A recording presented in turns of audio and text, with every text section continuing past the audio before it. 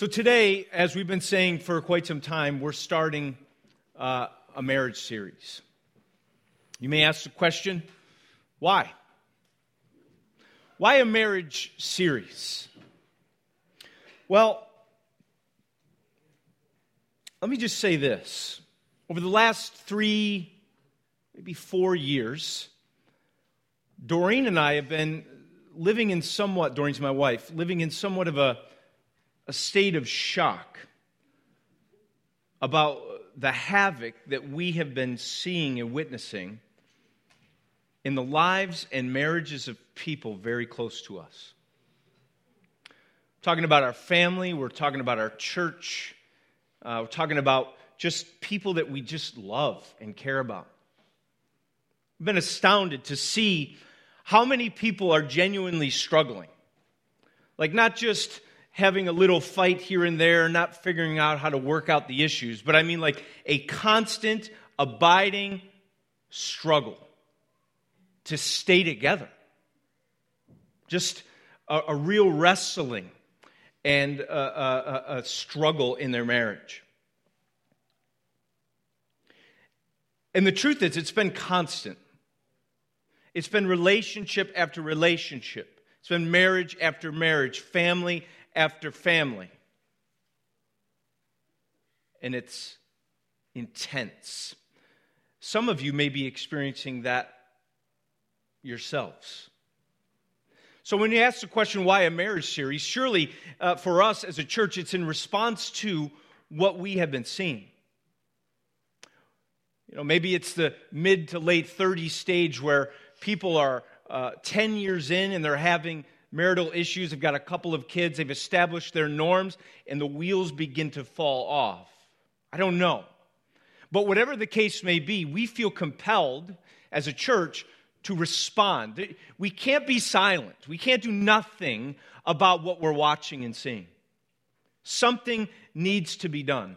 The truth needs to be told, and people need hope and they need help.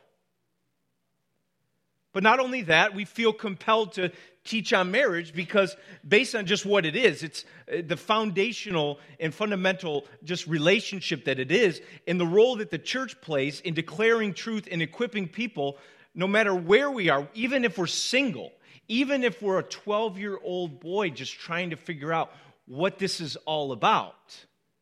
No matter where we are, this is a relevant issue. This is an important, crucial topic for us. So, this isn't just about having a cute series to put out on Facebook to get people to show up. That has nothing to do with it. It's really an attempt to help.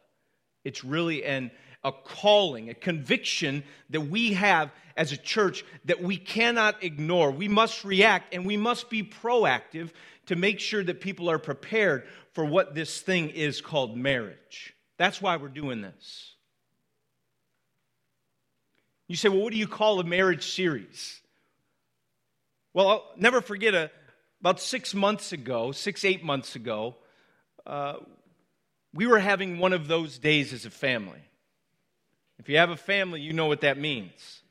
Everybody woke up on the wrong side of the bed today. Some of you are there today. Right? Kids are grumpy, parents are impatient, and no matter what's going on, there's finger-pointing, blaming. Everybody seems to be fighting today. And, maybe we're the only ones, but every once in a while there's a little mazy drama going on. That was one of those days. There was some exhaustion, some pain, some hurt, some things said that shouldn't have.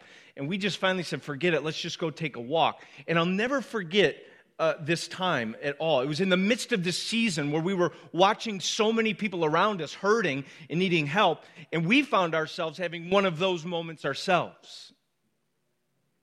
We're walking down this path at the Erie Canal, and I'll never forget kind of following the family in a disappointed with myself. Like, I'm not the father that these kids need. How many of you have been there? I'm not the husband that my wife needs, right? That there's this sense of just disappointment and exhaustion, and we're walking down this path, and I'm looking ahead, and I'm seeing Doreen, I'm seeing the 3 kids, and for whatever reason, a way to kind of illustrate the truth of the Word of God, the Spirit just began to minister to me.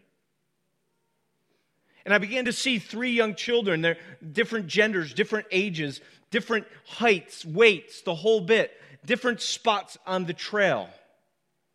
And yet we're headed in the same direction.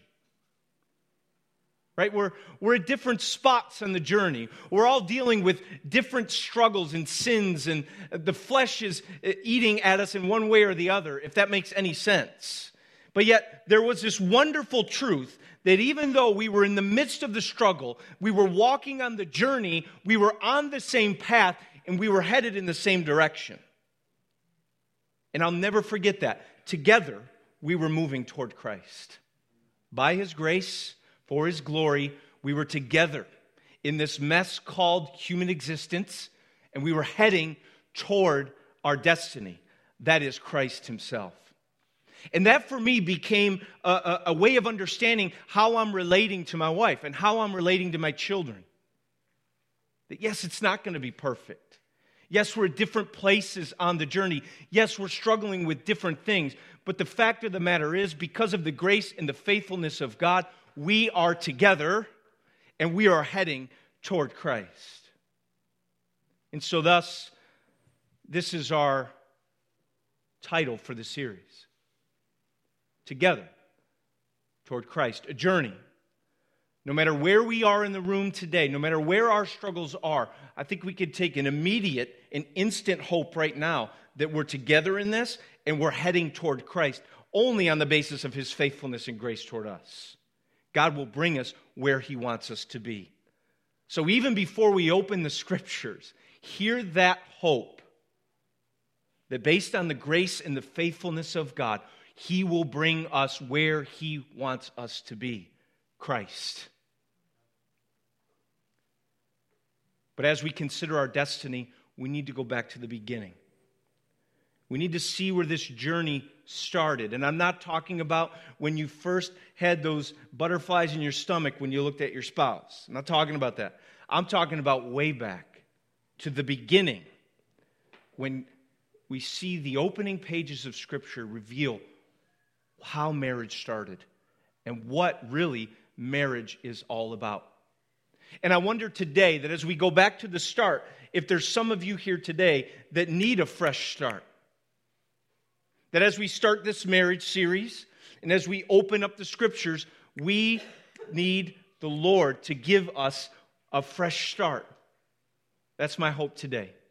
So grab your Bibles, Genesis chapter 2. I'm going to read verses 18 through 25. We're going back to the beginning. We're going back to the start. We're going to see what marriage is all about in the hopes that a fresh start will be given to us by God in His Word. We ready for this? Well, that's good.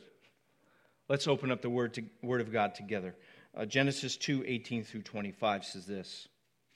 And the Lord God said, "It is not good that the man should be alone. I will make him a helper fit for him." Now, out of the ground, the Lord God had formed every beast of the field and every bird of the heavens and brought them to the man to see what he would call them.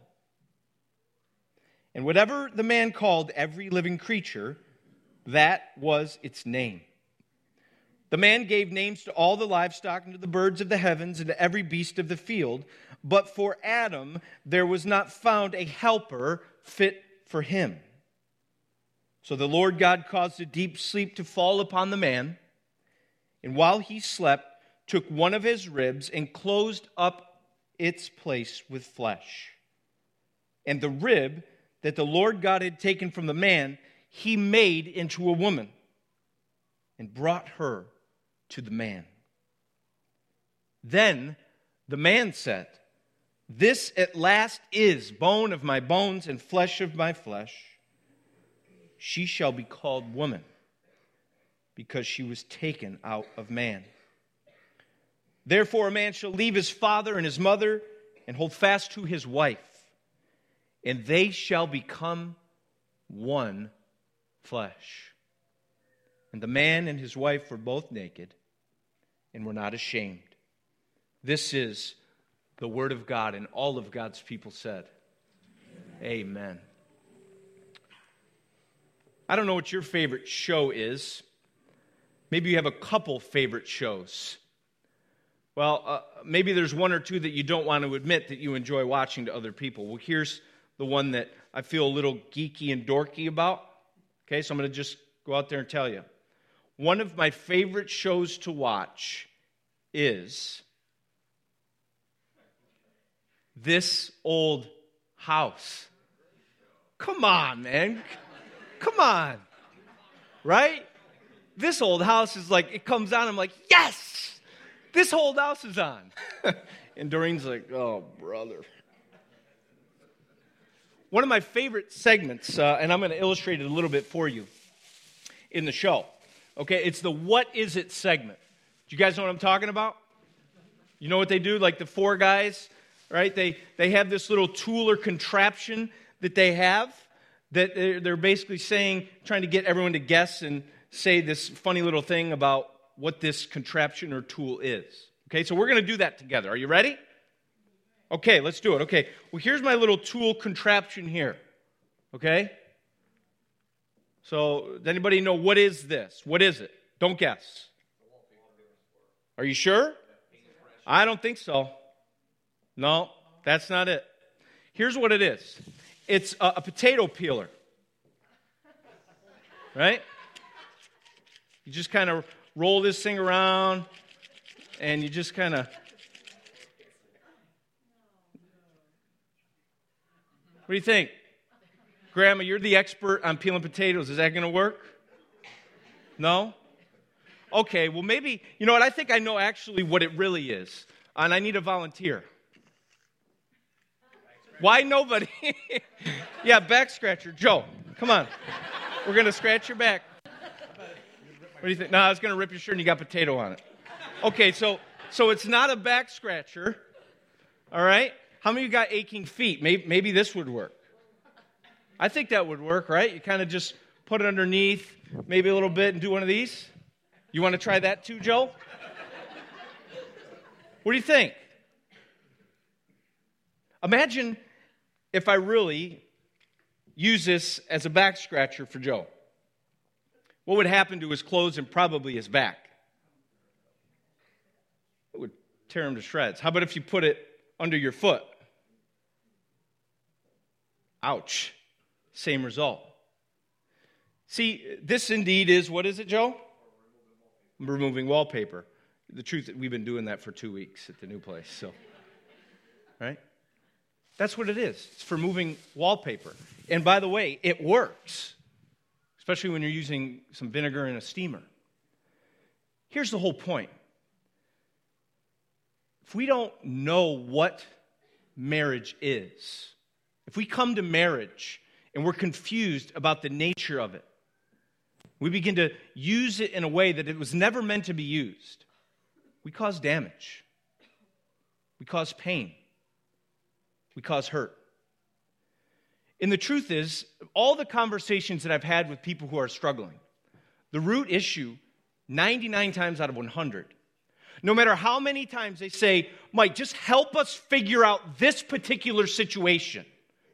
Or please help us to communicate better. We need 7 principles of communication. No matter how many times they just want the simple, quick 7 steps, principles to a healthier, perfect, satisfying marriage, 99 times out of 100, the root issue is they don't know what it is. There's a misconception about the nature of marriage. And so for us, I think it's important that we start there and recognize that maybe even subtly, we are posturing ourselves towards our spouse, or maybe even as a single person aspiring to marry, we're coming at it with a completely skewed and distorted understanding. And if we continue to do so, we will continue to cause pain, hurt, and have much difficulty in our relationship, especially marriage. So we turn to the beginning, To know what something is, you have to go back to the origin of it. You have to go back to the start of it to truly understand. So here we are in chapter 2, verse 18 through 25. And we see that this is kind of after God has made everything in the universe, including man. And God continues to act, right? He says this, it's not good that the man should be alone. That's an important wake-up call for us as we read that. You see, over the last chapter and change, we have seen God do something, create something, and then conclude, this is good. God did this, and God saw this, and it was good. But now, all of a sudden, he looks at this particular man, and he says, this is not good that a man should be alone. It's not good. When we hear time and time again that something is good, and then we hear the Lord look at a situation and say, this is not good, that should get our attention, shouldn't it? This is not good that man should be alone. And he goes on to say, I will make a helper fit for him. Why is it not good? Well, if you turn a page back, you'll see that God made man in the image of himself, after his own likeness. Verse 26. God created man in his own image. In the image of God, he created him. So he created man in his own image. And if you look at the phraseology, he says, let us. And for throughout the church, we've understand this to be the first sign that there is a trinity, a plurality, a interdependency that exists in the Godhead. That there is three in one. And so if he's going to make man in his image, there has to be some way to see that on display in his relationship. So he looks at man and says, hey, I made all these other creatures, and they have complements, right? They have one that is like them. But when I look at man and what I've done and how I've made him, there is no one like that for him. So this is not good, especially because man represents me. That there is in the Godhead a loving community before the foundation of the world. And so to make man in his image is to make man to begin to live in loving community. And so God sees something that's not good, and he begins to do what only God can do. When something is not good, only God can make it good, right? And he says he's going to do it, and that's exactly what he does. He's going to make a helper fit for him. And when we hear that word, especially if you're a woman, especially if it's 2016, we begin to think that the word helper is less than, don't we? That man is going to have someone inferior to him. We don't like the term helper. But if we understand what God is saying here, that I'm going to make a helper fit for him, we have to understand that to be a helper is an indispensable partner required to achieve the divine commission, as one scholar put it. That is, man needs the woman to be able to fulfill his calling and his mandate. This helper is indispensable. That really, the helper is a term that is often used throughout the scriptures as a term for God himself, who is the helper of his people. That really, this helper is a representation of the very nature of God. And this woman is equal in worth and value and dignity, and is indispensable to the mission and the calling that has been placed on the man's life. So please do not for any way, man, believe this, or woman, believe that this is about being inferior to a man. Absolutely not. This is about being equal in value, worth, and dignity, and it's about being fit, complementing in a way that no other creature could, to carry out God's purposes as a representation of the very help that the Lord gives his people. This is a wonderful thing that we see taking place. So understand this, husband. Understand this, wife. You need each other. Marriage is about need for one another. It's about recognizing that God has a calling and a plan for marriage, a mission in marriage, what we're going to talk about in future weeks. The only way you're going to accomplish that is an interdependent relationship with other people. It's not good to be alone. That God has made marriage what it is, and that's what he's doing. He's bringing together equals to help one another to obey the Lord with joy. Marriage, therefore we understand it, is ultimately not about us. It's not about you. That there's a divine purpose behind it. And together, God has brought us so that we might fulfill that command. So the Lord God said, it's not good. And then he says, I'm going to make a helper. And how does he do it? Right, the Lord God had, now out of the ground the Lord God had formed every beast of the field, verse 19, every bird of the heavens, and brought them to the man to see what he would call them. And whatever the man called every living creature, that was his name. The man gave names to all livestock and to the birds of the heavens and to every beast of the field. But for Adam there was not found a helper fit for him. So, verse 21, the Lord God caused. You see, I'm seeing a pattern. The Lord God is saying something. He's taking the initiative. And now the Lord God is causing something. And he caused a deep sleep to fall upon the man. And while he slept, he took one of his ribs and closed it up with his flesh, with flesh. And the rib that the Lord God had taken from the man, he made into a woman. See, the Lord is the source of this. We have to see that it is the Lord that has made marriage what it is. This is not some man-made social institution.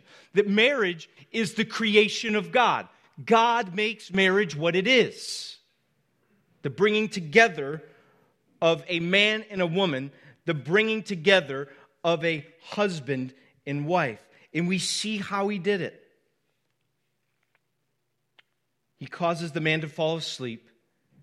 He takes one of his ribs, closes it up, and from that rib, he took from the man, he made into a woman. The Lord is making men, the Lord is making women, and the Lord is making marriage. This is not some man-made creation and institution. This is a divinely ordained and creation of God himself. The implications of that are staggeringly important. And it seems so elementary as we hear it. But in today's society, it's the last thing that we see, and it's the last thing that we hear as people talk about marriage. That this is something God has made. But we see, as we go back to its origin, that that's exactly what it is. God has made man and women, and God has made marriage what it is. I want you to sit on that. I want you to think about that. Its implications are staggeringly important. And I just continue to see the Lord acting. He makes the woman and he brings her to the man. If you've ever been at a wedding, you know that powerful moment where the doors fling open and the organ hits a different tune. And it's the bride and the father, and the husband is, shaking in his knees a little bit up front. And yet, it's because of the beauty and the glory of the bride. And yet, at the very same time, any good man that's up front recognizes what is about to take place. That the father is proceeding down the aisle and is about to present his daughter to you, for you. And we see here that in this moment, the Lord making a woman and proceeding, if you will, and presenting to the man the first bride. This is the Lord's doing. It's what He has done. It's His heart. It's His plan. It's not about what we have done. This is something He is doing with marriage. That cannot be said enough. Cannot be overstated. That marriage is the doing of God, as John Piper says. It's the doing of God. Write that down. So many of us think like your marriage is something you have done ultimately. A decision that you have made. A dream and a goal that you have set and you're carrying it out. But we see here that at the origin of marriage, that it was not us, it was the living God making marriage for His glory and for our joy. That together we might partner to carry out His purposes and obey His commands in the world. That's what marriage is. A bringing together of a man and a woman. And what does the man say? It's like any man that sees the bride. Yes! Yes! Right? Okay, any of you do that when the door's flung open at your wedding? Maybe not physically, but inside. You were pretty excited. And if you didn't, there's something wrong. Right? There's a joy, there's an excitement. There's a fulfilling nature to that. There's a finality. Yes, finally, at last, this at last is bone of my bones and flesh of my flesh. And He names her, she shall be called woman because she was taken out of man. What Adam is saying in this moment is that we're of the same essence. We're the same. We're different. Man, He doesn't call her man, He calls her woman. They're different. But this is bone of my bones, flesh of my flesh. He's saying we come from the same source. God made me in His image. God made you in His image. We're different, but we're of the same. And He's excited about that. Because everything else that He's seen and named, He's not had that kind of connection and affiliation with.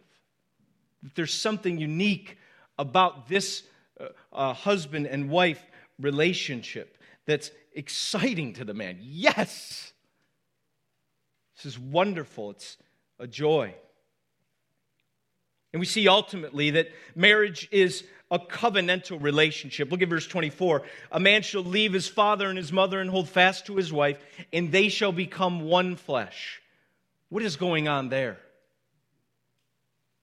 Well, in simple terms, this is language of covenant. This is a language of covenant. See, the primary obligation of a man prior to marriage in this culture was to his mother and father. But when marriage takes place, something happens. There's a shift in priority. There's a shift in focus. There's a shift in allegiance. There's a leaving of the father and the mother and the cleaving to the wife, the holding on to with every ounce of his love and his being. There's a shift in priority. That word is literally to glue oneself to another. It's glue. Hold on. Attachment. So we see it's not just a bringing together of man and woman, but really marriage is a binding together of a husband and a wife through covenant. A binding. This one flesh union that only God can make and create. And this marriage relationship is unlike any other relationship for us to know and enjoy in this world. This covenant marriage. This binding together of man and woman, husband and wife, and covenantal relationship. The Scriptures teach that. Proverbs, in the book of Malachi, that the marriage is a covenant. And that language of leaving and cleaving is covenantal language. Write that down. My marriage is a covenant. It's very foundational and important. And that's why Jesus says what God has joined together, binding, what God has joined, let man not separate. That this unique relationship is a binding one. It brings as Matt Chandler's title of his book says, a mingling of souls, united as one. Andreas Kostenberger says, marriage is far more than a human social contract. It is a divinely instituted covenant. Write it down. My marriage is a covenant. So important today. Especially because typically as we approach all relationships and even marriages, I think we often approach them with two different mindsets. One that Tim Keller in his book points out pretty poignantly and clearly, and another that Gary Chapman points out in his book on marriage. The first mentality that we have in relationship is built on the foundation of this, that the most important thing in the world is me. That my personal needs are center to everything. My own self-fulfillment and self-actualization. That my momentary joy is the most important thing to me in this world. You see, many of us approach marriage like we approach ordering a latte at Starbucks, with conveniences and with options and with just preferences. That Tim Keller points out that so often we approach relationships, including marriage, as consumers. We're consumers. Right? We've minimized and underestimated the profound effect that the consumer culture has had on everything that we do. Right? We're consumers. How many times a day do you think about something that you need to consume for your own immediate satisfaction? How many of us have an entertainment budget? I don't know if Jesus had one. Think Jesus had an entertainment budget? You'd be like, what? We're so consumers. And we approach marriage in that way. He says this, in contemporary Western society, the marketplace has become so dominant that the consumer model increasingly characterizes most relationships that historically were covenantal, including marriage. Today, we stay connected to people only as long as they are meeting our particular needs at an acceptable cost to us. Ooh.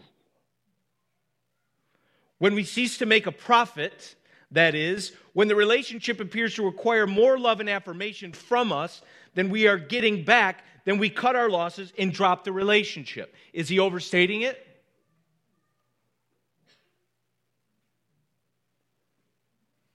Me at the center drives the consumer relationship.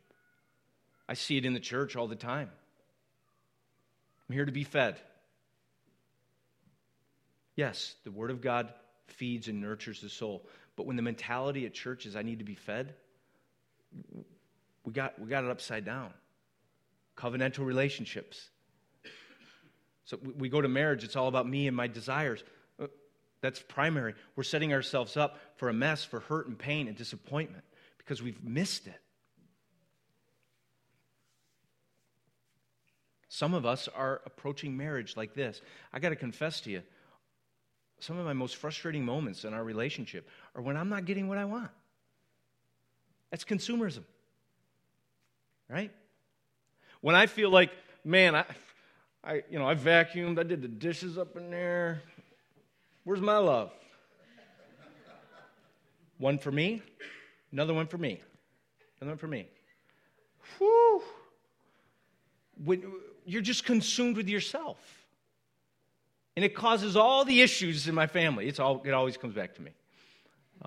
No, I think I just recognize it. I think that's the poison that messes with our families. And one wise person said as he stared at a camera, he said, the wisdom I have is you got to stop with the me. And it's got to be about the we. Stop with the me. It's about the we. Consumerism will kill your marriage. Gary Chapman calls it a contract. is contra-covenantal, right? See, with a contract, you go with it with a conditional mindset. If this happens, then I will do that. If I do this, then you will do this. Some of us are in contractual marriages. We have a give and take love, which, in some ways that's understandable, compromise, give and take. But if that's the foundation of your relationship, it's twisted, it's distorted, and it's going to set yourself up for disappointment, and it's misconstrued. That's not marriage at all. Marriage is not a if this, then that kind of relationship. Think of the vows, right? Will you promise to do this? And you're looking at the minister, which really you're recognizing that there's a vertical aspect, as Keller says, to your covenant. And you're making a commitment before you even tell your spouse the vows. The vows show that this is not a if this, then this, that it's a promise to do something no matter what. That a covenant is unconditional, built on a promise. That in sickness and in health, till death do us part, as long as we both shall live, I promise to do this. That's what a covenant is. Right? A contract says that I'm entering into this relationship because I believe I can get something from it. But a covenant built on the steadfast love of God says, I'm in this relationship because I want to promise to give myself to it. That's what a marriage is. It's not a consumeristic relationship. It's not a contract. It is a covenant. Marriage is a covenant. And that's what God is doing. He's in covenant relationship. God is making marriage what it is, and He's binding husband and wife together in covenantal relationship. That's what it is. That's what the nature of marriage is. And then you see the last verse, and the man and his wife were both naked and were not ashamed. Maybe I'm forcing truth here. You say what you want. But here's what I see. Commitment, covenant, union, then intimacy. Right? We like to reverse the order. We'll make a commitment and a covenant if we feel some sort of puppy love intimacy connection. And if that connection is lost, then I'm out on the covenant. But really what we see taking place here is that intimacy is the fruit of a covenant commitment. True intimacy is the fruit of promise, right? Passion fueled in a marriage is the fruit of promise. It provides the covenant, the promise you make provides a context for true passion and joy, for true intimacy. Without attaching that passion to a promise, there's so much vulnerability for it to be immediately removed. Do you see that? We have that cart before the horse mentality where we want intimacy first before promise. And if the intimacy is lost, then the promise is null and void. But that's not what marriage is at all. God has made marriage what it is. It is a binding together of a husband and wife in covenant relationship. And the fruit of that is intimacy. But I recognize that many of us here today are not there. There's struggles. That we've not really considered our vows and what they say about our marriage and what we set out to do originally. Some of us are started off well, but over time we've kind of lost our way we've been derailed in living out what marriage really is, and we begin to live in a consumeristic way. What have you done for me? Where's my personal satisfaction? Where are my needs? How come they're not getting met? Or you're living in the constant give and take, conditional back and forth. I'm happy, I'm not, based on what somebody else is doing or not doing in your marital relationship. Some of you today need a fresh start. I want to turn your attention to the screens. We're going to watch a video as we wrap this up. Listen to what Walt and Carolyn Uhlig say about their start. We'll see what God did in the midst of it.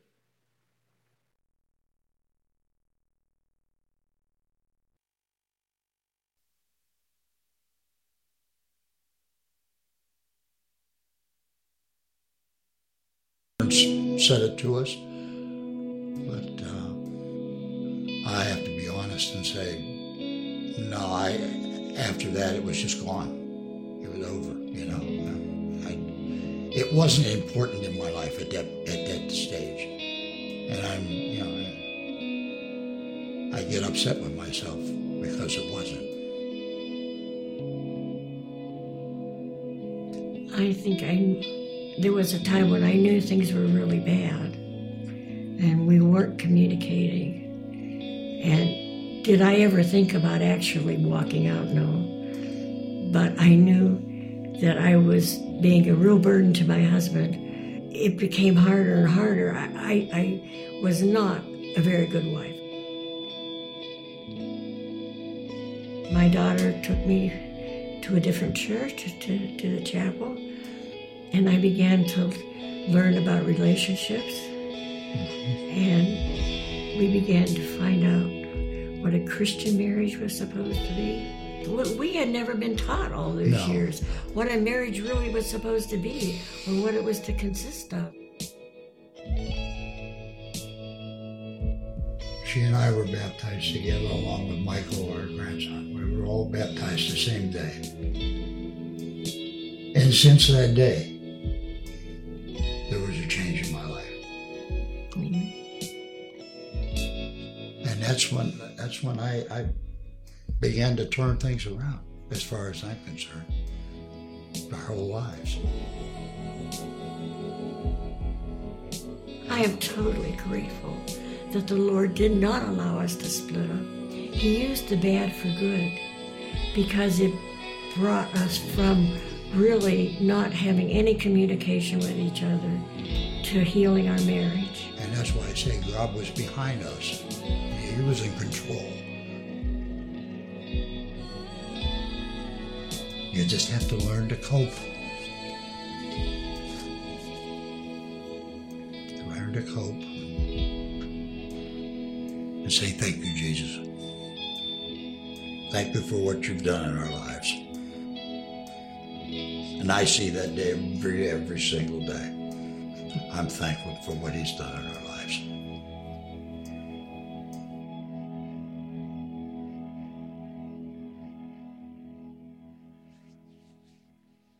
You see,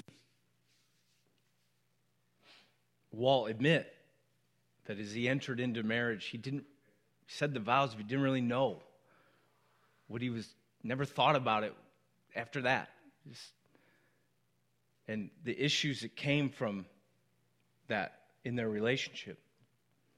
And yet in the midst of it, God showed up, right? That Christ became central to their relationship. They began to learn what marriage really was and what God's intentions were for it.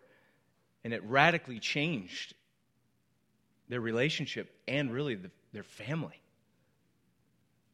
See, they got a fresh start. It was a mess along the way, but they got a fresh start from Jesus. And I want to give you that opportunity today. A fresh start with Jesus. A renewal of vows, if you will, with your spouse. To say, I promise, I'm going to do this. I said it and I'm saying it again. Right? That I'm giving myself to you.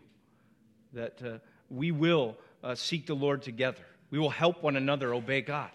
That's what our relationship was all about. If you want a fresh start today, you've come to the right place, you've heard the right truths, that it's really all in Jesus Christ. You know, if God can raise a dead man, he can raise a dead marriage. Amen? You look at that cross on the back wall, and you wonder, is there any hope? Talk about a symbol of hope. That a man was dead, and now the cross is empty, and so is the grave. He can raise a dead man, he can raise a dead marriage. We have to turn to him and trust him and see marriage for what he made it to be. God has made marriage what it is. It's a covenant. It's a binding together of husband and wife in covenant relationship. Amen? Let's pray. Father, we do give you praise for all you are doing.